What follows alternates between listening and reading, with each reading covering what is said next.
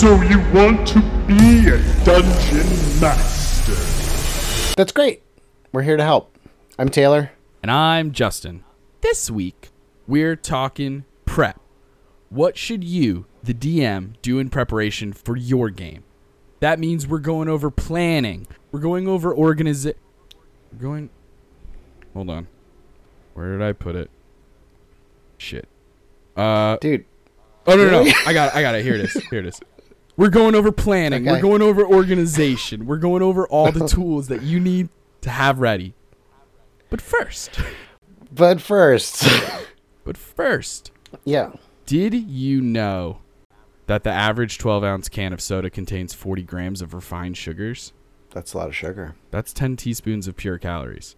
That's what I need in my life. Something to think about. I've just been thinking about it lately. No reason at all. Anyway, if you... Oh my Taylor. God. Oh my God. Is this... Don't even worry about it.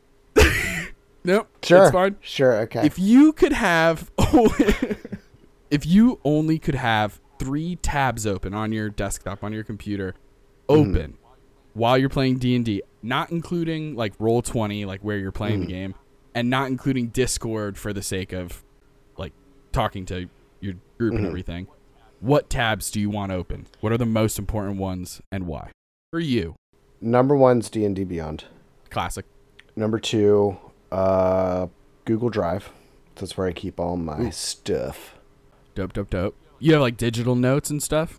Yeah. I got like guess- Google Docs and stuff. Yeah.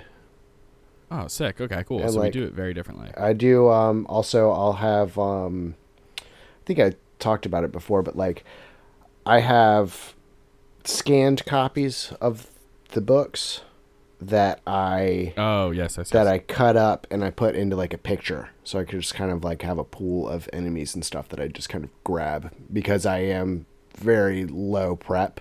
I just have all of my stuff there, so when I need it, it's there at my fingertips. Okay. And then number 3.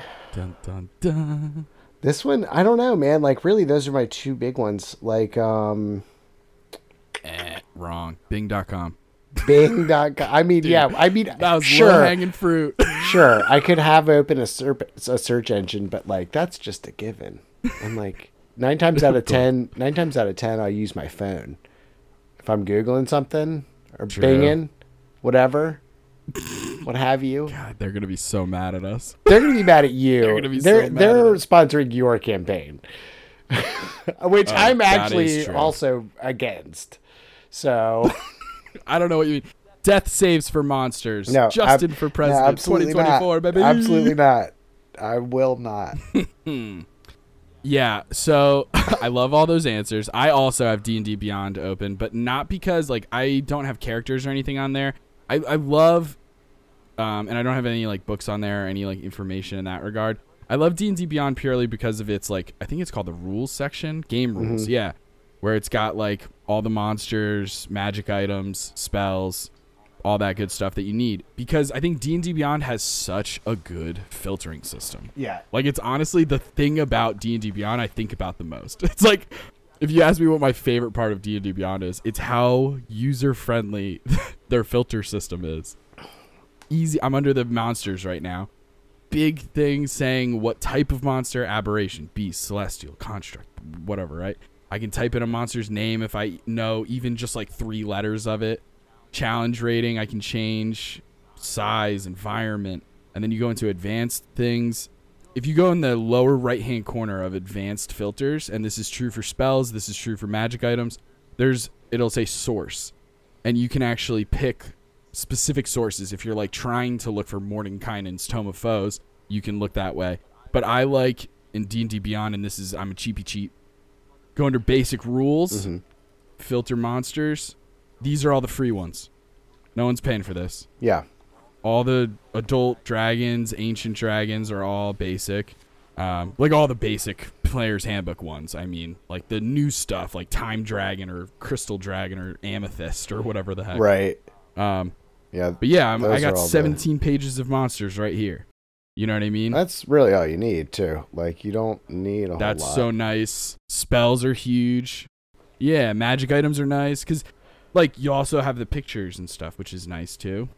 So I always have D&D Beyond open.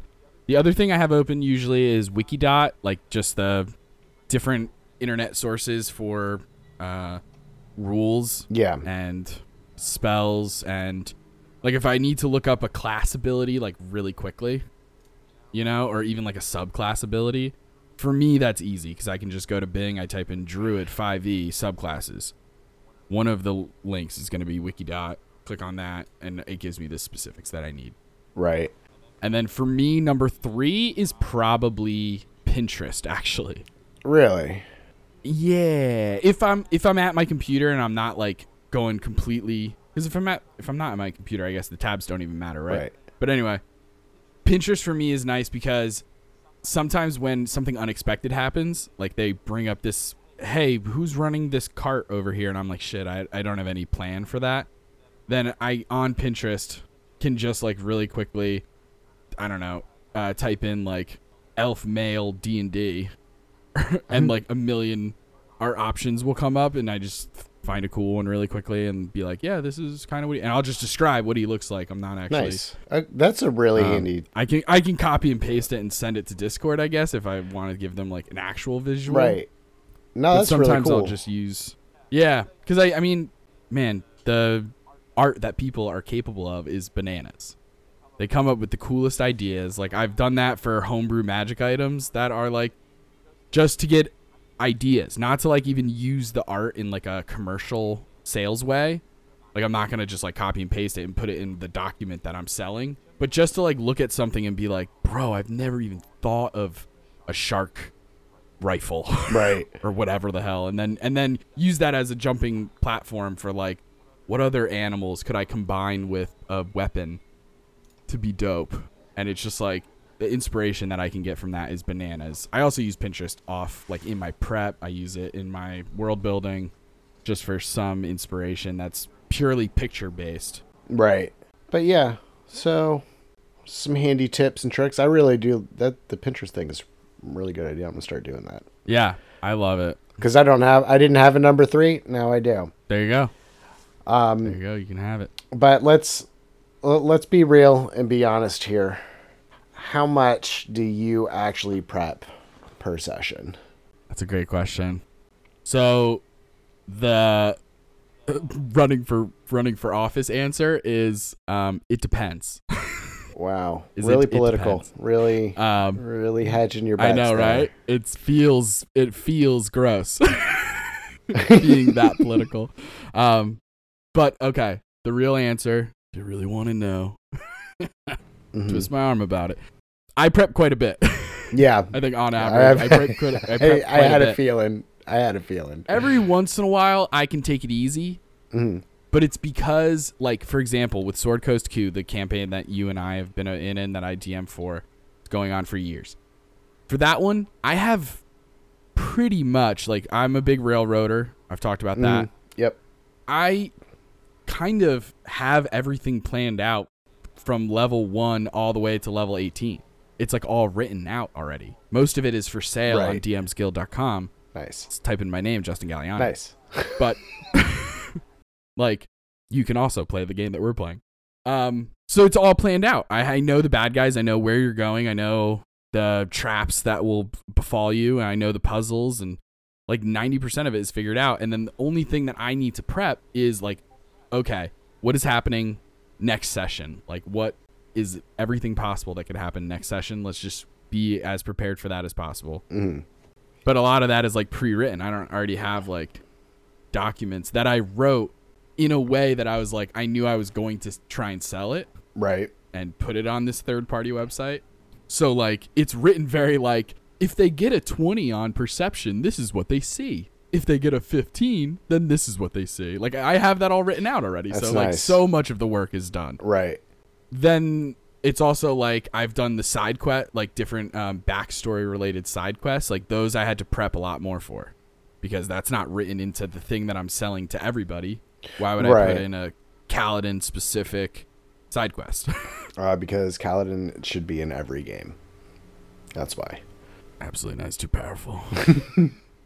He's too powerful. He's like that episode of What If, the Marvel stupid thing of like all this timelines being different. So dumb.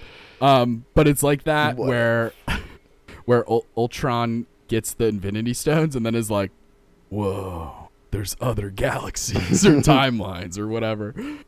He'll become too powerful to destroy the world. Yeah. The Time Masters have to start getting involved.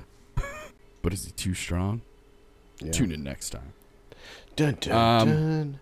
But yeah, I prep a ton. I really like prepping a lot. I use pen and paper most of the time, and I'm like, straight up, I start at the top of the page with like what's already happened in the last session, like what is relevant, important information, and then build off of that to like, okay, last episode they killed this bad guy. So now at the top of this episode, we know we're going to take a rest. We know that they're still in this town. What can happen? What might they do in the town? Figure that out. What characters might they come across? Like I obviously did prep when you and the group went to visit the damaged wall. Mm-hmm. Like I had it was like very bullet points. Like I don't prep like I'm writing novels or something. It's it's just bullet points of like, and then like little arrows under that being like, okay, Spock, flow parentheses, he's a dwarf or whatever he was. I think a gnome. And he was a gnome. Yeah, a deep gnome. Yeah. He New York accent. And then it'll just say like, here's what he knows. And then like, I don't have a perfect idea of what he's going to look like. I just know that he's a deep gnome and that he's a male, or he presents as male or whatever. So then boom, Pinterest. I type in deep gnome male D&D and it fucking comes up. But yeah, what about you? Do you prep a ton? You're like really in the weeds about it. I know. Yeah. I'm such a I get prepper. that vibe from you. I'm such a worrywart. fucking all I want to do is work more. No, this is why I love it's adventure not work modules. if you love it. Yeah, look, I love adventure modules for the reason that you were talking about. All the work's already done. So True. I do a lot of adventure modules just because, again, very low prep. It sure is. As far as like backstory, side quest related stuff, I will kind of work it into the module itself. I will tend not to have a character's side quest for a specific character or something be 4 months. not an adventure module. Yeah, no. Right, yeah, no, it's not going to take 4 months. It's going to be 1 or 2 sessions at max. But a lot of times with my crew is kind of more combat heavy, so it's a lot easier to prep for, if I'm being perfectly honest. Oof, that is really true. Really, like That for is really prep, true. you gotta find some maps. Like if I do like a side quest related something or other, the prep that gets done is I will find a couple of maps that I like, put them on Roll20, figure out what the monsters are gonna be, make the tokens, put them on Roll20. Yeah. And then the stat block goes on my Google Drive, and there we go. There you go. That's it. There have Nice and been simple. many sessions that have been just that much prep, and then I know where the plot is and where it's going, and we're all on this train together. So we're gonna it's gonna get there eventually. 100%. I love that. Wow, amazing. Yeah.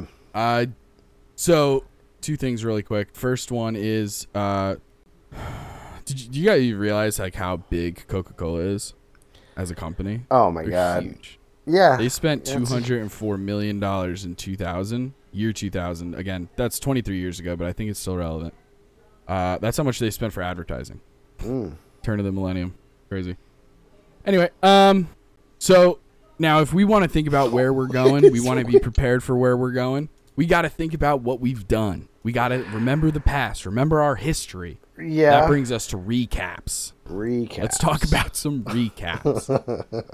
I mean, it's as basic as it can be. A recap is just you're recapping. What is recap short for? Am I crazy? Recapture, I think. Yeah, recapture the moment, maybe. Bro, I don't think I've ever thought about that. Like, what? I really don't think. what a I don't think recap it is. I means. think that I really do think it is just recap is the word. I don't think it's short for anything. Dude, should we Bing it? I think I think we should go over what recaps are. Okay. Real quick. Fair enough. Okay. Recaps are pretty much like at the very beginning of a session that's somewhat through the game or like the campaign. You're just saying, all right, so a quick recap. Last session, our heroes left the tavern. They took that job from the mean old woodpecker man, and they traveled to East Umbridge, and now they're about to fight the Monkey God.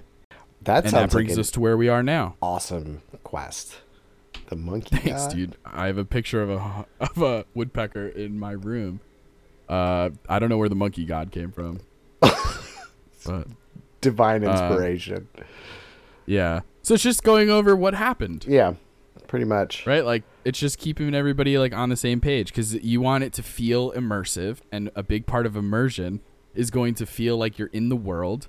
And obviously for you guys out like in real world, it's been 2 weeks or it's been a week or whatever since you've played last. But in the game, it's picking up right where it left off. Right. So the recap is just like a very soft way to just get everybody in the zone, get everybody into the game. It's a nice transition from like everyone logs on to the voice channel. There's going to be 5 to 10 minutes, even more sometimes, of just straight up bullshit. Bro. Of just chit-chatting. Yeah. And then then eventually you're all going to sit down, right? the recap is a great way to transition. So when it comes to like recaps and stuff, you don't necessarily want to rehash the whole campaign over again at the top of every session. It really should just be a quick last session, maybe 2 sessions if it's something kind of epic, or you can bring up relevant plot points from the past if you want them to remember. But basically you want to, it's like Justin said, it's just getting everybody in the right headspace, which is why I prefer to get my players to do it for me. Ooh, okay, interesting. I do like to do that because That's so funny. It is easier. It is easier. It's so much easier. You can see how much really goes on behind the screen at my house. There's very little up here.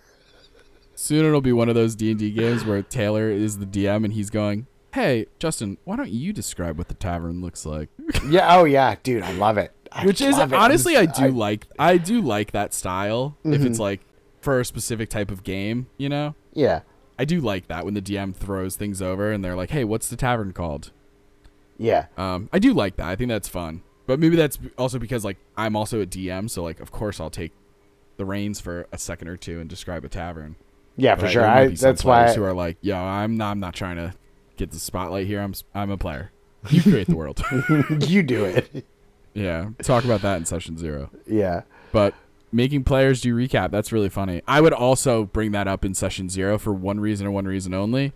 Some people take really good notes and some people do not take good notes. I see, but that's so the best part, you can spring on the bad note taker. Yeah, no, you do it. Because here's what's going to happen. You give it to the bad note taker and they're going to remember parts of it, and like they will start talking and then other players will join in to fill in the gaps, and then now everybody's involved.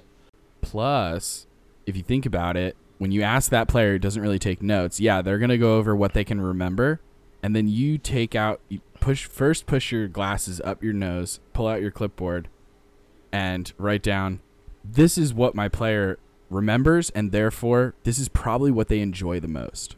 Yeah. Whoa, a little deep. That's really deep. But yeah, I mean, that is a really good way to figure out what everybody finds exciting and, wants them to keep playing. Yeah, for sure. I personally, I treat the recaps really short, and I do them. I'm fine with that because it keeps me on my toes. It helps me also get into a narrative zone, like get into the zone of being the DM for the night, just as much as it'll help the players too. Yeah. So I like doing the recap myself, and I keep it really brief and short and just main bullet points of the most important stuff. So it literally takes less than 30 seconds for me to do the whole recap, you know? Right. It's not like a Critical Role episode or NADPOD where it's like you guys, there's so many names, guys. It's fucking Game of Thrones. There's so many names. We gotta do it. We're on campaign 3 of Critical Role. There's so many names, and it's all set in the same world, so there's crossover. And it's like, Jesus, man, come on, Ludinus. How am I supposed to remember that shit? Yeah, and that's Anyway. Yeah, that's a lot. That's a lot. But then I always open it up too. I go, hey, did I forget anything that is important? And then if a player feels like something is important, they'll bring it up. Even as a joke sometimes, it'll just be like, you forgot when so-and-so forgot their shoes. Right. And you're like, hell yeah, hilarious. I did forget that. That's hilarious. That Idiot. yeah. Shoes. Right. Cool. For the record, that didn't happen in any of our games. Yeah. How no, could but it is. You'll get something like that, and like it'll be a silly aside or something like that. But then you can almost do like callbacks to that if if they find it funny the first time. Why not? Yeah. Exactly. I think when it comes to how much to recap, it just depends on how much prep you want to do and how much notes you feel comfortable taking during the game. Because I think there's a world where I would do slightly more intense recaps, especially for a campaign that's as long as ours. Right. Just so that I could do those things that you were mentioning, like in the recap, bringing up things from like, I could bring up something from 2 months ago that is popping back up in today's session. Right. But there are TV shows that do that, you watch. I previously just finished season. The Arrow. I know. I just finished season 3 of Mr. Robot, and it did that where it would I'm on season 3, but in the recap it brings up a really specific moment from season 1. Right. And I'm like, oh fuck, okay. It brings up that character, and then sure enough, this Hey. episode that character comes up. Where and it's did so this nice guy to be come able to from? be like, yeah, it's so nice to be like, okay, now I at least remember everybody and how they're relevant. So, but it's up to you. It's up to the DM mainly. But yeah, it's just an important, fun little way to kick things off in a session. And it's also going to help you with your plot and your prep and your plot prep and prepping the plot. Prepping the blah. I can talk. Irish wristwatch. Irish wristwatch. Stop. You keep holding that over my head, all right? It's the one skill I have. That, and I'm pretty good at tennis. I'm above average at tennis. Not that good, but like if you were just a random person at the park, I'd probably beat you. Speaking of plot, don't lose the plot, Justin. Don't lose it. Don't bury it. So yeah, the plot. Now we'll get into we're talking about prep. Now, when you're prepping, what exactly are you prepping? Other than like super logistic stuff, like we talked, like Taylor mentioned, like tokens, maps, that kind of stuff. We'll get into that in a moment. But probably like the most important thing, the meat of your session, is the plot. Or at least that's the literary word that I use for it. I'm sure that there might be like a more specific like story or this. I don't know. I have an English degree, but like it's the plot. So does everybody. It's the plot. I mean, it is that's basically what it is. Is just that is like the main adventure campaign story thing. Conflict, whatever your players are doing. Like the main reason your characters are even moving around. Otherwise they'd be staying at home. Like, why are they out of the house? They took the job from the king to go slay the dragon. Bang. That's the story. Yeah. So the conflict is, we got to fight this dragon because the king needs us to. And then you can get deeper with it, where it's like, the king needs you to because the dragon is fighting the town and trying to destroy the town. Why is the dragon doing that? Because the dragon has a thorn in it stole its babies. So the king has the babies. Yeah. And then so it's a twist. The dragon wants their babies. And so now you get there, the dragon tells them, hey, he stole my babies. And then you have to go assault the castle. It's a real twisty turny one, but that's what's going to happen in the story. Mm. So then the prep for long term, for the entire session, is maybe like, and that kind of gets into more like world building and campaign writing, which we'll do later on.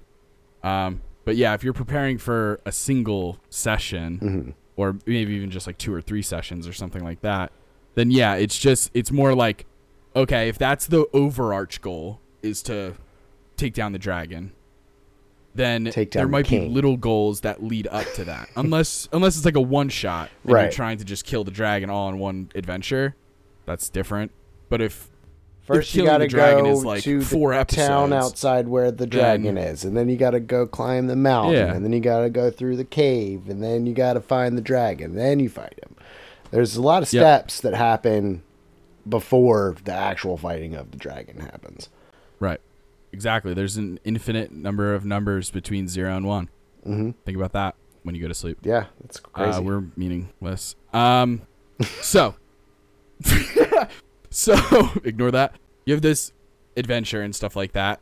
It's going to take some time as a fledgling dungeon master to grasp how long a session is and how much you can get done during it. Right? Like, yeah. Every DM who's like played a bunch of games and has a couple years under their belt, they're going to tell you, hey, remember that one time I ran a one shot, but it was 8 hours or we just turned it into a 2 shot because it took too long. I've had one like, shots turn all into, the time. Yeah, dude, I've had one shots turn into like a 4 episode jaunt before. Yeah. It happens. And sometimes it's not planned that way. It's just like, you're like, damn, dude, we're really getting into it, and it's like fun. So why deny yourself that? Exactly. Oh, well, I guess we're doing this now. Like, I've done that before, where like I'll get like an adventure pack that doesn't quite fit into my thing. So I'm like, okay, cool, everybody, let's re-roll new characters, and we'll just do this quick little one shot, and then I'll figure out, if we want to tie it into the plot later. But like, it's just gonna be a quick thing, and then it literally does turn into like a 4 or it turned, I think, into an actual like 3 episode venture that was chaos goblins. I actually did wind up working it into the main plot. I did like I don't know if you're like a fan of the Final Fantasy franchise, but like Final Fantasy 8, there's like this thing where there's like 2 groups of people, but they're like linked mentally. So like sometimes you'll be like playing one party and then the other party is like the same but different. So like one, like the first party can remember things that the second party did.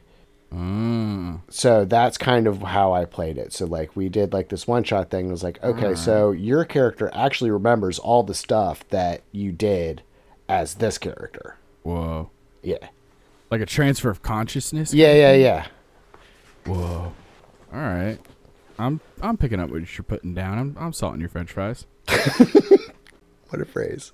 Salt in your French fries. Isn't that wild? Not as my brain's still racking from the infinite numbers between 0 and 1.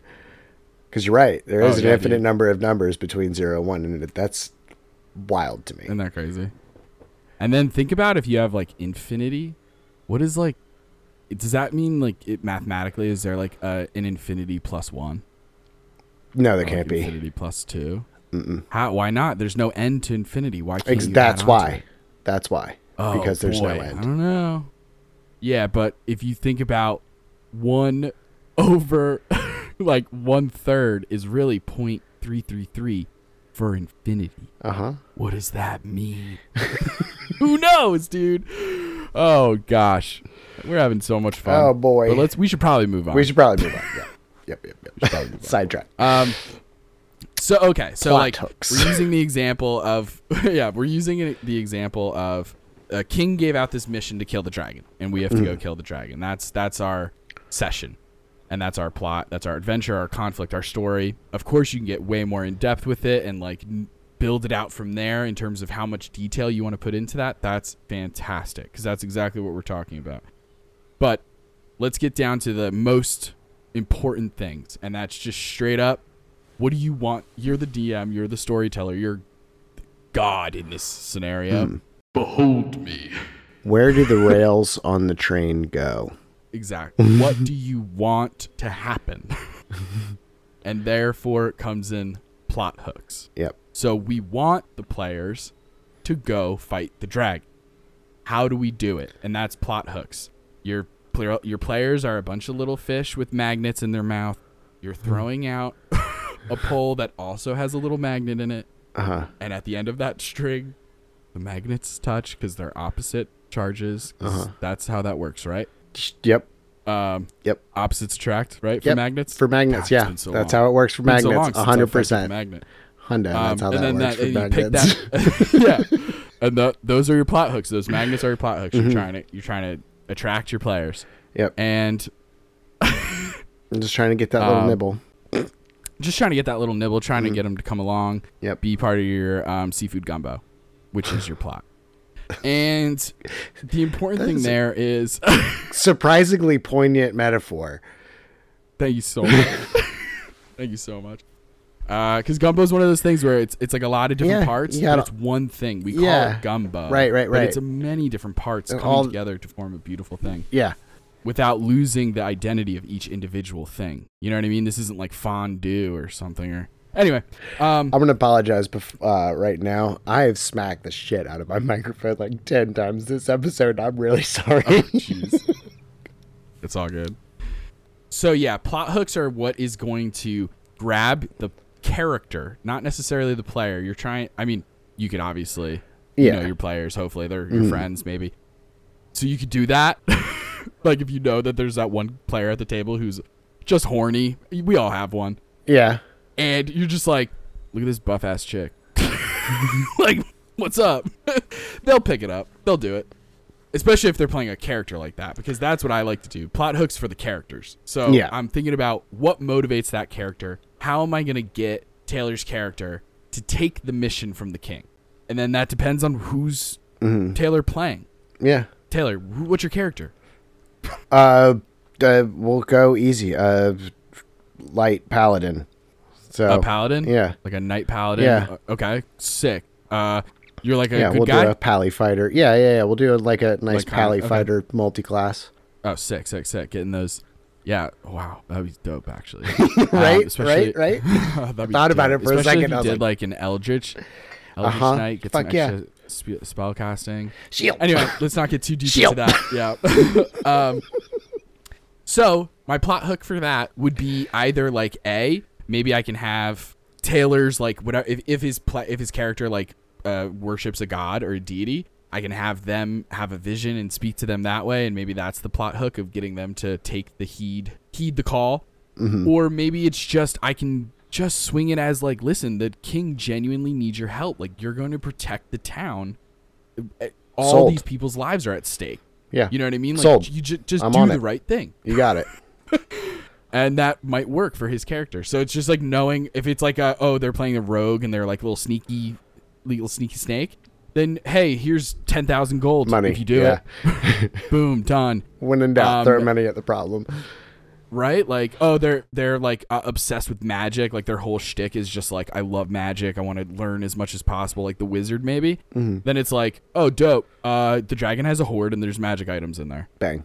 Fucking Yeah. done. You know what I'm saying? Like, Yeah. just figure out what that character's into, and you can go real deep with it, where it's like, this is the same dragon that killed your friend's sister, and you're like, not Rebecca.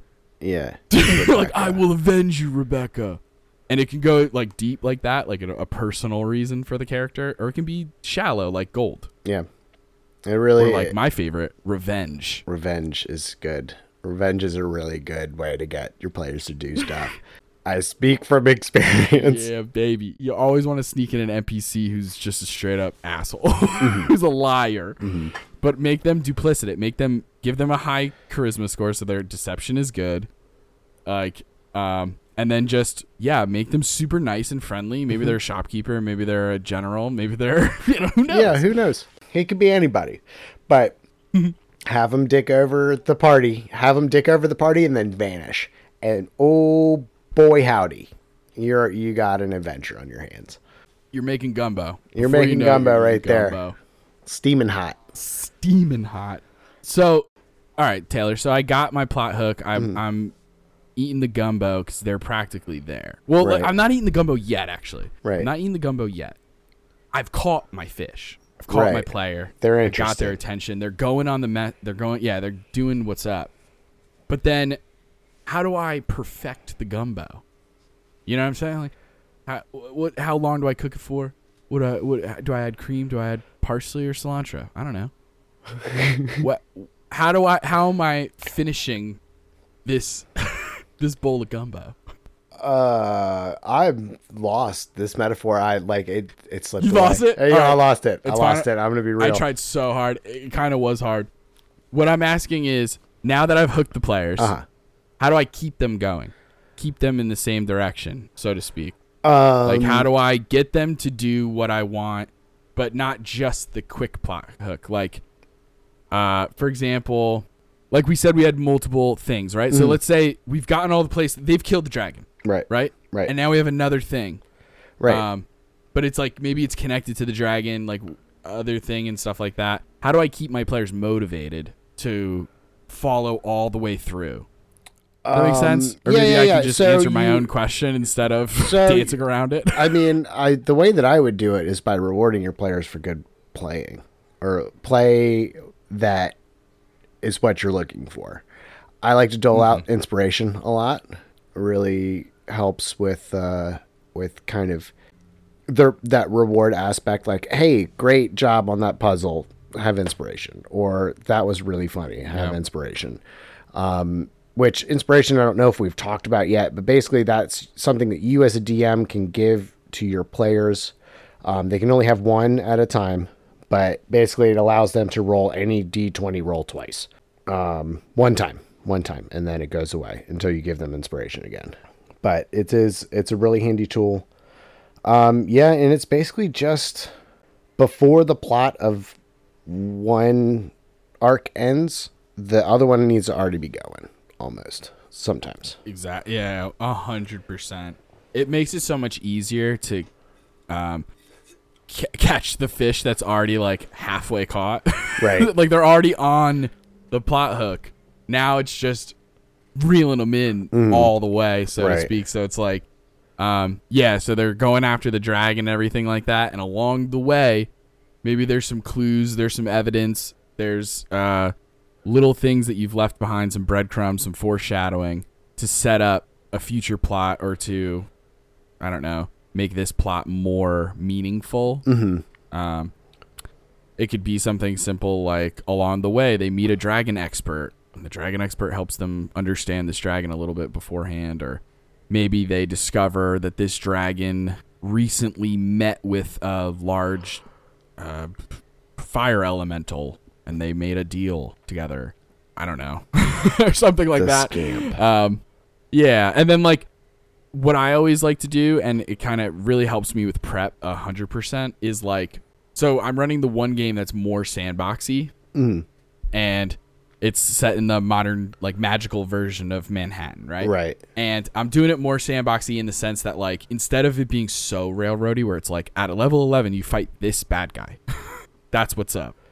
But in this game, I am like, okay, cool. Here are 4 or 5 different bad guys that you can go after.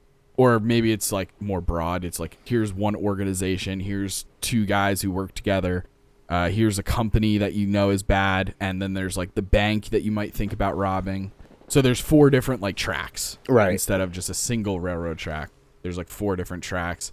And every time that they take one down, like a bad guy down, and they like defeat a certain enemy who's part of my whole criminal network. Right. They take one down. The clues that they find on that body are vital to continue to point them in certain directions. Right.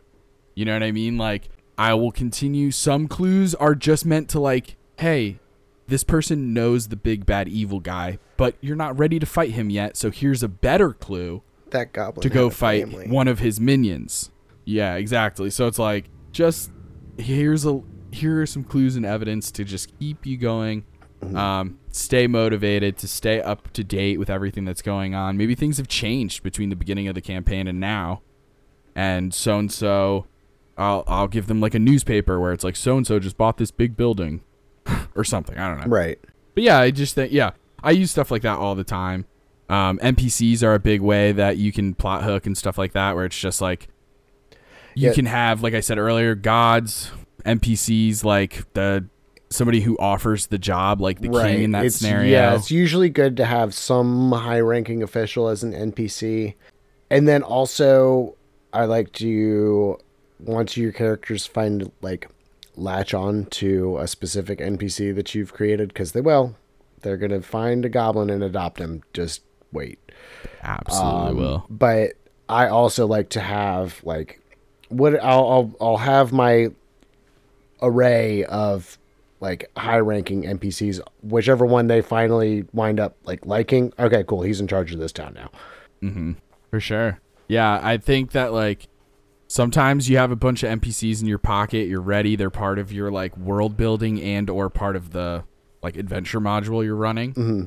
And then sometimes you have NPCs who are totally random and they're just like popping on the street. But you can do that and just have like, if you like, I don't know, like let's say you're like, shit, I only have 2 hours left in this session, but I need them to go this direction. They're not taking the hints. Like I fucked up somehow and they're not taking the plot hooks. Like the magnet flipped over and now it's like and it's repelling.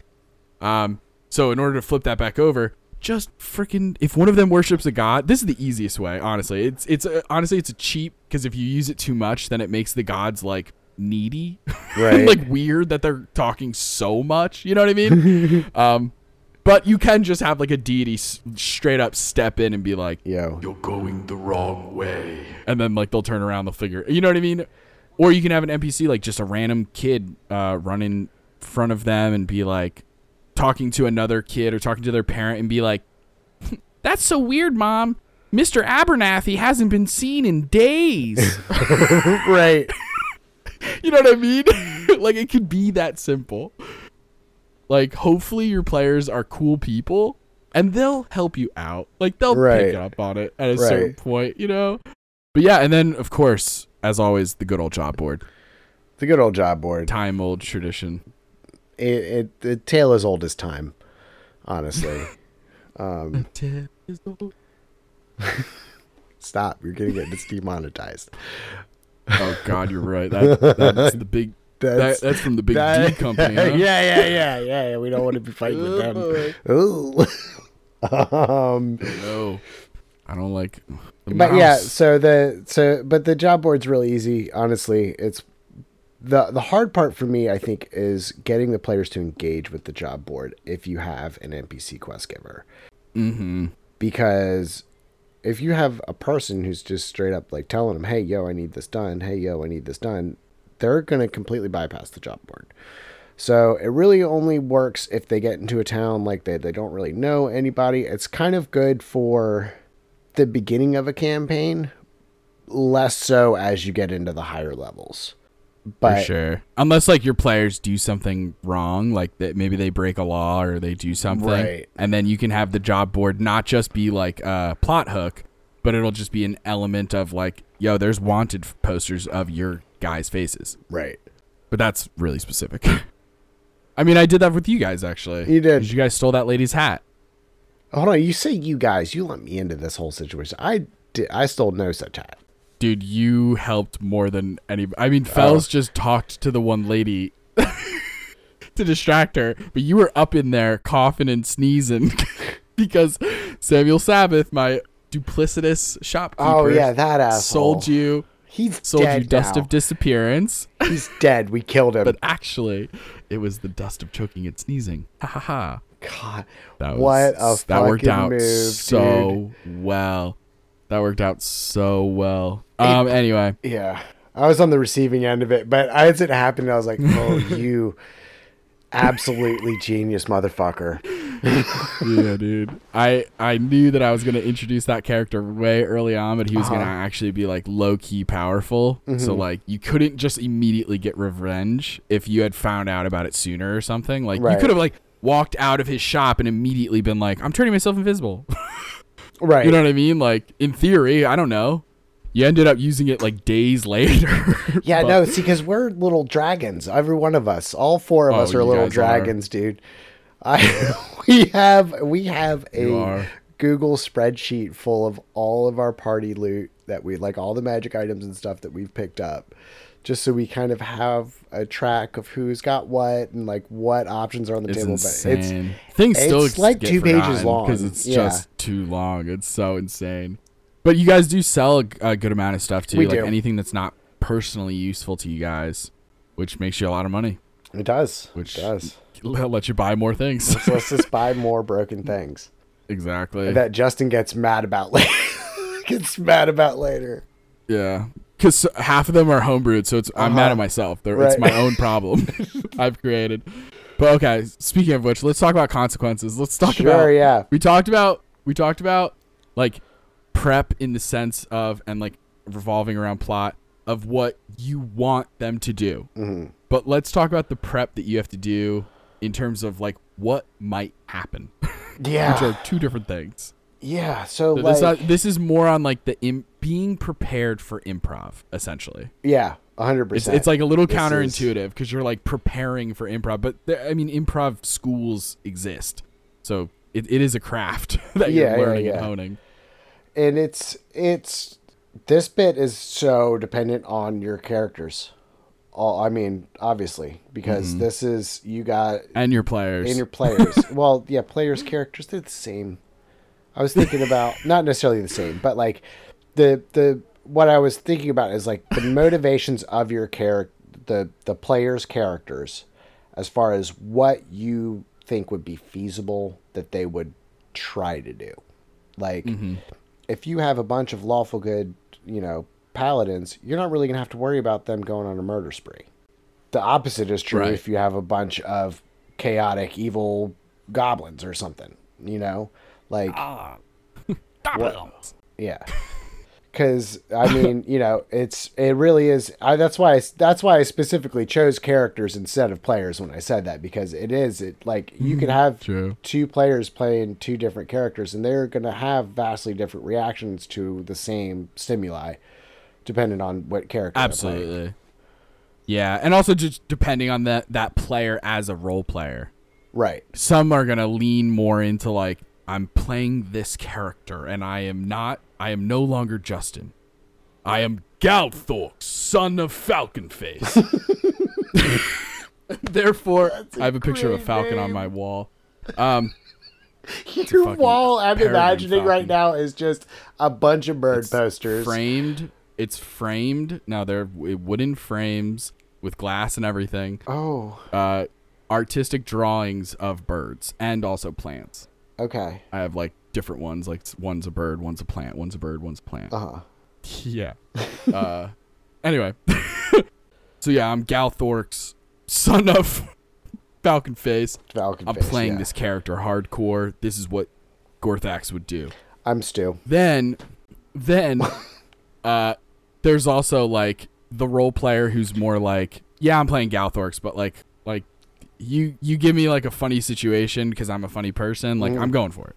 Yeah. I'm going for it. That's You know what I mean? a lot of fuck my what characters. Galthorx wants. I try to play Cal straight. Like I really do. Like I try to play him normal, no nonsense kind of whatever, because like going from the source material of where I got him from, Yeah. he's a really serious person, but like I can't Right. I can't pass up a shenanigan, man. I see a shenanigan and I want to be a part of it. Hell yeah. Yeah. You've worked in. Yeah, you're absolutely right. Because luckily, I feel like you've been kind of playing him sort of like this the entire time. So now for me, who hasn't read those books, so like I'm not super familiar with Kaladin as a character. Right. The way that he's meant to be in the books. I'm just used to this Kaladin. Yeah, So for yeah, me, I'm yeah, always yeah. like, I know that I can put a pie on a windowsill and Cal will float. Via his Led nose. by- led by smell lines that are visible. I know that will happen. That's how the physics of Cal work. Right? That's his Space Jam. Yeah, I mean, That's so funny. dude, Kaladin, he's such a little emo boy. Like, I get it, he's got a real shit life, but I can't go into emo mode every freaking Sunday, man. I just can't do it. No, you gotta keep it fun for yourself. Yeah, I gotta You keep it light, fun man. for yourself. For sure. As light as Cal trying to sniff those pies. Exactly. Light as air. So yeah, it's just trying to prepare for like what might happen. Hey, the players might go, do do this tavern crawl that is popping off in the town. Maybe they're going to straight up just leave the town and go to the next location. Mm-hmm. Maybe they're going to, I don't know, like sit and just plan and just role play and do different things. Maybe they're doing shopping. Maybe they're, man. Yeah. Yeah, like maybe they're going to talk to this one person who I know is evil. And what if combat kicks off? Like just planning for all the things that might happen. Now, keeping in mind, there's going to be a lot of improv. A lot of things are just going to pop off. Yep. You're not ready for. They're not part of your prep. They're not part of your notes. They're not part of the module. That's improvisation. Right. I think we could do an episode about that. We absolutely could. I because I live. We'll by treat the it like a make some noise episode. Yeah, I live and die. Come up for prompts with each other. Oh yeah, I would love that. Dead ass, dude. Let's do that. I would absolutely. That'll be love that. Let's do it for the improv episode. Okay, for sure. I'll come up with prompts for you. Yeah. 100%. 100%. Holy shit. And we're not allowed to get each other canceled. Don't be a dick about it. We can't do the thing that they do on SNL where it's Michael Che and Colin Jost. Writing jokes for each other. No. We're not doing that. Because it's a podcast. Neither of us are famous or attractive enough to pull that off. No, it's not gonna. We're no. Yeah, we're not gonna do that. Happen. So not gonna happen. So yeah, you're just thinking of what might happen. So what might the players do? Where will that lead?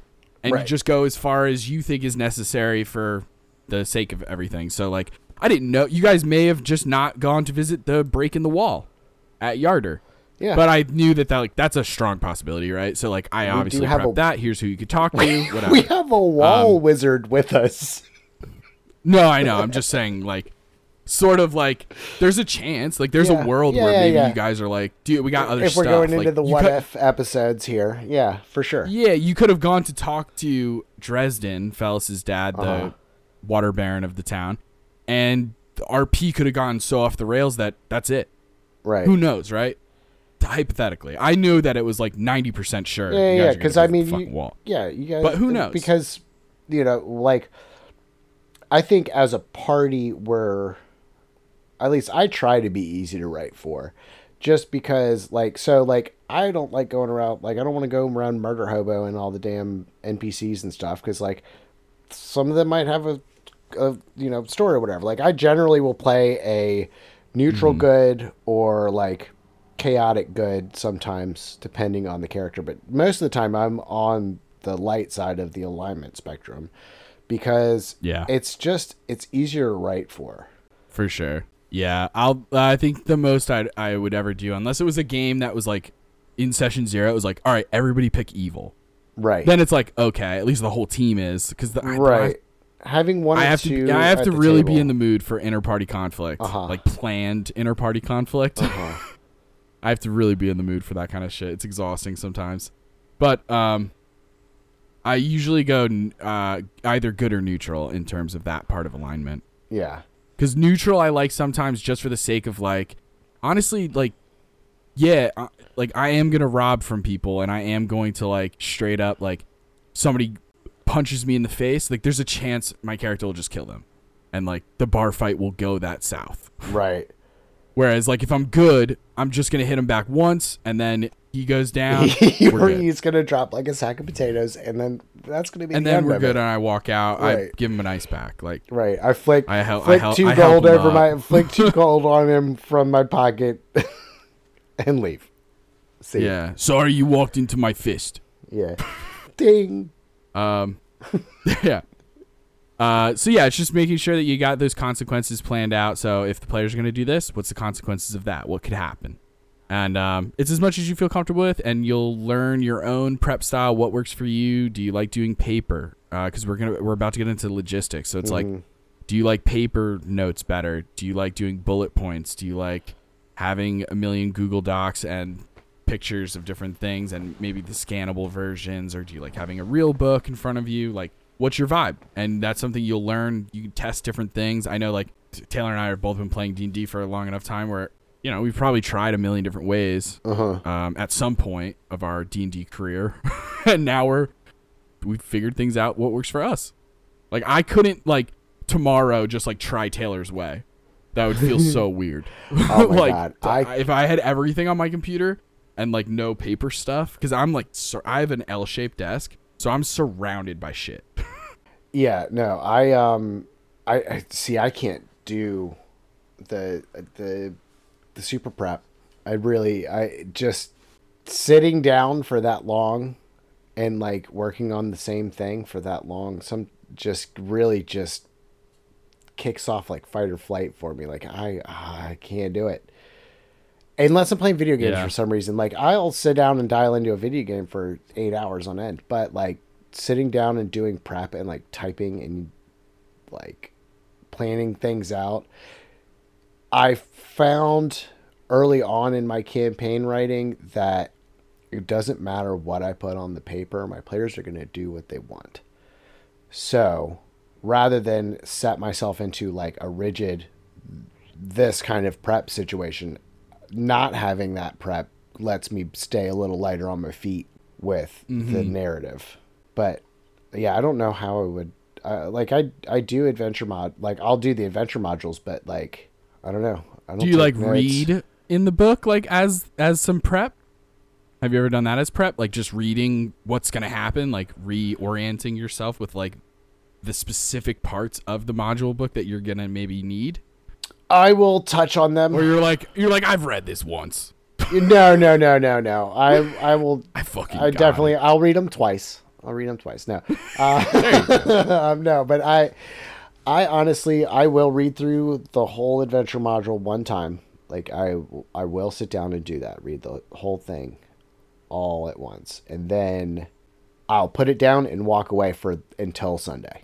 Like I will not touch it again until the morning of the session. And then I'll open it up. I'll look at it and go, that's what's going on. Over the course of the week, I had been thinking about like what a cool plot tie-in would be, like how I could work this thing, what I need to change this character into this kind of character, like this character, just to make it make sense narratively. And, we're not having to do a whole nother campaign, and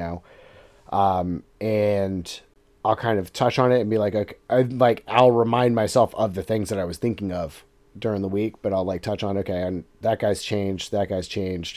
But yeah, I really don't do a lot. It's literally, I will pick it up. I'll pick it up. I'll read it once and then I'll put it away until the day of. Yeah. There we go. I was looking through. Yeah. So it's nice. I do like doing a little bit of prep in the day that I have D&D. Right. Just to have it be like pretty fresh. Yeah. And then, so obviously like a huge part of prep, because this is something that you do want to be prepped for. I think it is pretty important, is just being prepped for combat. As opposed to being completely off guard for combat. There might be a couple times where that happens, where the players pop off and you're not ready for it, of course, right? But yeah. I find that it's a lot more likely that you're going to be prepared for it. Yeah, because in order to keep high-level D&D engaging in combat, you do really have to worry about the balance of the fight. Because if you make the enemies too strong, your characters are going to get frustrated, or your players are going to get frustrated, and just kind of morale is going to go through the pooper. But if you make it too easy, they're going to walk all over everything, and then the combat itself is boring as hell. They've used 4 spell slots between the 6 of them. Exactly. Yeah, and it's kind of like what's even the point there? Right. Yeah, and like on the other end of things, like you were saying, like if you go too far in the other direction and the monsters are too hard, not only can it be like frustrating and feeling like you're just versing a brick wall, but also like you could just straight up kill the entire party. Yeah, 100%. Like, that, like the idea that anyone would, unless they had a really specific plan, like maybe you guys shared an afterlife and it was like a brief moment before you were all revivified, kind of whatever. I don't know. I'm thinking really outside the box. I can't think of a reason why you would plan a TPK. Right. In like a literal way. Like straight up, I'm trying to kill all 4 of them. Yeah. That's... You know what I mean? Like to really go balls to the wall and be like, all right, cool. You guys are fighting 2 Tarrasques. What's up? Level 11. Just as a weird example. But like, yeah, the only time I could ever think of doing that is if I had some weird plan of being like, I straight up maybe I want to do a quote unquote session or a combat encounter where it's more like not you guys standing and fighting these two Tarrasques, but like running away. Like we're doing an escape adventure section. You know what I'm saying? Right. Maybe that's the reason. But again, that's different than planning a TPK. And then the only other thing could be like, I want them to all experience the other side with their specific deities and yada yada, and maybe I'll have the gods reach out to them and give them some extra information on the other side, and then boom, this magical NPC comes in and brings them all back to life, or maybe the gods do it. I don't know. Your journey isn't finished, my brother. And I don't know why they're brothers with the god. But yeah, I don't know. So in that case, yes, balancing is so important. So yeah, it's definitely nice to prep battles to learn. And there's like different things. There's on the internet, you'll find challenge rating calculators, and then you have to specify 5th edition, obviously. Mm-hmm. But assuming you're playing 5th edition, if you're playing Pathfinder, type in Pathfinder, please. Please, for the love of God, type in Pathfinder. No. For the love of God.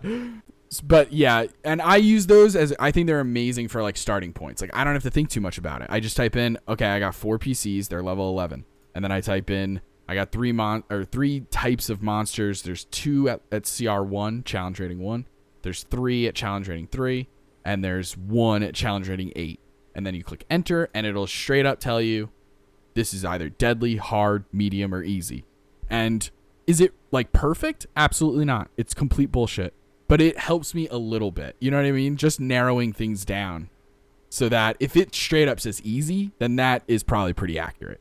I always type in things to make it say deadly, but then I can look at because it'll also break it down by experience points. Like that's how that's how this particular calculator determines if it's too hard or not hard enough or whatever. It's using experience points and it's adding all those numbers up. And for me, I can tell like, okay, if it's like 30,000 extra XP over what this party can handle, then I know that it's too much. But I also can just figure it out. It just takes practice, honestly. And then most important thing, and I think I posted a TikTok about it today at the time of us recording this, I mentioned like in preparing combat, and specifically in the sense of balance, action economy, I find, is one of the most important things. Not the only important thing, just one of. Yeah. How many actions are both sides taking? Because when you have 4 characters and then you have 1 monster that doesn't have legendary actions, swamped. That's 1 round, huge. he's dead. It doesn't matter how high his AC is because you have characters with spells that have spell save DCs. It doesn't matter how many hit points he has because you have people who have channel divinities that can max damage and get and like at a certain level you can get around a lot of resistances. Yeah.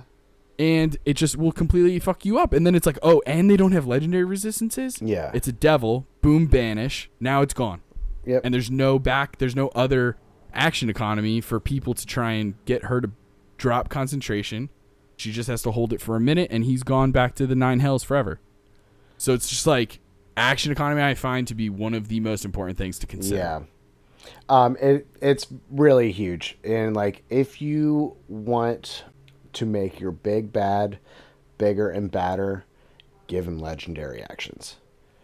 They've got to have them. Your big bads have got to have, if not legendary. I feel like legendary resistances should probably hold off until about maybe level 8-ish.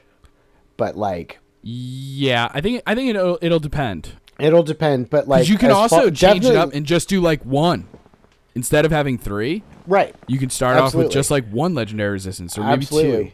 And just the 1 will make your characters poop their pants. Make your players poop their pants. I keep saying characters. Yeah, make them poop their pants. Make them poop their pants. That's that's part of the fun. Play the old brown note. Yeah, womp. But anyway, but like the legendary actions are so crucial, especially if you're trying to have just one thing fight your entire party, because the action it's going to be that monsters. Yeah. What's going to happen is it's going to be that monster's turn. You can cast, like, even if you had like a 9th level spell, right? You cast that 9th level spell, they make the saving throw and the spell doesn't work, or a counter spell. or they make the saving throw or whatever, right? Mhm. Or you miss your spell Yeah. attack, which is possible. And now That's you're it. like, all right, fuck, now it's everybody else's turn until it gets back to my turn. But if you have legendary actions, then you can take turns at the end of other people's turns Yes. throughout a round of combat, which is very nice. But like, yeah, so balancing a combat, man, I think we'll do entire episodes on that. On the Probably. logistics, like really getting into it. Mhm. But yes, that's definitely going to be a part of prep. Past that, everything else is really like, we've talked about all of prep from a surface level, really, which is what we're doing with a lot of these early episodes, and then we'll get way more in depth. But so that's kind of the prep, but then there's also like logistics, like logistical prep, and that's going to include like The actual physical like things. if you know that there's exactly, yeah, like things that you're not like necessarily being the most straight up creative about. Right. You're just like, But you gotta this go- is just like, yeah. you're putting your nose to the grindstone, and you're looking for maps, you're looking for tokens, or making tokens, you're figuring out what the loot of the monsters is going to be, what magic items might be on them, so on and so forth. So like maps, yeah, like if you know there's combat going to be happen, where is that combat taking place? Right? Or Yeah. like sometimes in some games, I'll reverse engineer that. I'll find the map first, and then I'll Yeah. work it in. Yeah, the doing it that way is really cool. I again, being the very low prepper that I am, I will sometimes wind up drawing my maps on Roll20 as we're talking. Wild. Like, yeah, I yeah, love that. Yeah, Yeah. hell yeah, dude. yeah. Like, I'll be like, okay, cool, we're Imagination. in this kind of thing, and like, I can throw together some quick boxes. Okay, these are houses you guys can't see around the corners, this, that, and the third. Bam, I've got 1,000,000 tokens thrown in. Boom. And I've got a bunch of monster stat blocks. Like, I'll honestly, like, I just went through my drive to find all of this shit, but like, I've got all kind of monster stat blocks and stuff that, like, I've got the main, like, a scout, white dragon wormling, a were rat, brown bear, wolf. This is kind of a low level thing. Cult fanatic. Yeah, I mean, it's really quick. I can just throw all these together. I have another one that's got goblins and stuff on it. I have the monsters' separate spells on a different page, like the ones that have like, oh, you can cast this spell. Okay, cool. Here's the spell text for Cure Wounds and Augury and Bless. My wonderful list of magic items, which I gave most of these to my characters before level 5. Yeah. Ring of the Ram, the Bag of Tricks, Rod of Security. Bag of trick. Yeah, man, that's a good one, dude. And like, I Yeah, it really, is. I love how Sean played with the Bag of Tricks. It's really cool. Like, just so many dead Bag of weasels. Tricks is So many dead Oh weasels. god, dude! I in my game that's like in my game that's set in like magical Manhattan. I gave Megan a Bag of Tricks. Nice. But I fit it to the New York style. So I Okay. took one of the existing Bag of Tricks, right? And I Right. just looked at the CR of all the monsters in the like 8 monsters that it is, or they're beasts, but you know what I mean. Yeah. And like it's like, oh, 2 of them are CR0, one of them CR1/2, whatever, right? Right. And I just took creatures that already existed and I just reflavored them. So instead of a cat, it's a raccoon because we're in New York City. Instead of I mean, there's like, cats in New York City, a though. single, no doubt, but I'm just making them fun little animals because you know how they're listed. The Yeah, bag yeah, of yeah. tricks are listed as like the Yeah, this is a black bag of tricks or the gray the bag of rust tricks bag is of the one that I tricks. gave. Exactly. Yeah. So mine was the black bag, and it was a garbage bag. That's And great. all of the fluff balls were actually like a little slimy and like gross and just like Okay. matted fur. Yeah. And like one of them, instead of I think it was a giant badger, and I just changed it to a giant skunk. It's all shit like that. Like there's a dire possum, like just dumb Yeah. shit. I just took Yeah, whatever yeah. the monsters were, and I just altered them to be like, what can you find in New York City?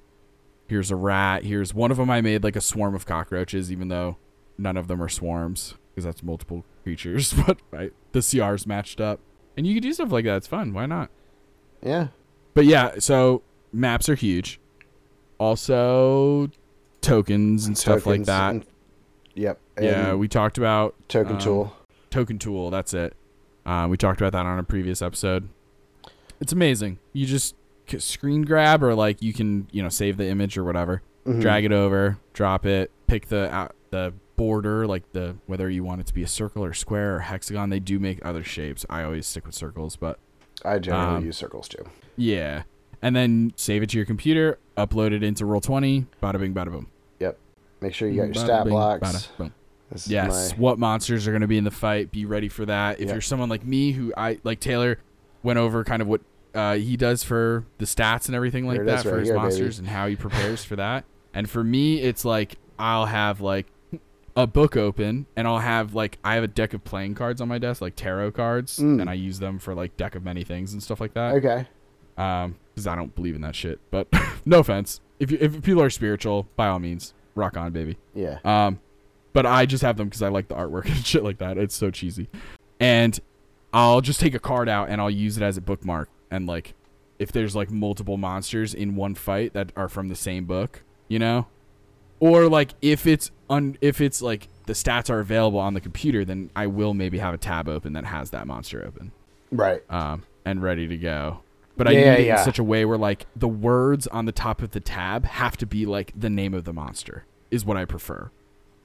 Like I need to know what is on each tab. It can't just be like the name of the website, because if it just says D&D Beyond, then I'm like, wow, I have 5 D&D Beyond tabs. What are you doing? Because in the middle of the game, there's times where you like look at your computer and there's like 30 tabs, and you're like, what have I been doing? I need to start closing out of them. And then loot and magic items. You went over a little bit. I mean, hey, they're gonna kill the monster. Here's the loot. Hey, they're gonna, there's a trapped chest in the thing. Is there something in the chest? What is it? Or even like prepping the trap. Like, what the fuck is the trap? What saving throw should they make? What's the DC for the thieves tools check or whatever? And sometimes you're just bullshitting that, like it's just improv where they're like, is there any treasure chest? And you're like, you know what? There is a treasure chest. Or you're like, roll for perception, and they roll a good number. You're like, there is a treasure chest. And then on the fucking spot, you have to be like, is it trapped? Is it locked? What is in it? So we'll talk about that on the improv episode. And then, quickly let me say this. Did you know that in ancient cultures, milk was considered food of the gods? What? Where are these facts coming from, dude? You're full of them tonight. What I'm concerned about is the health and well-being of our listeners.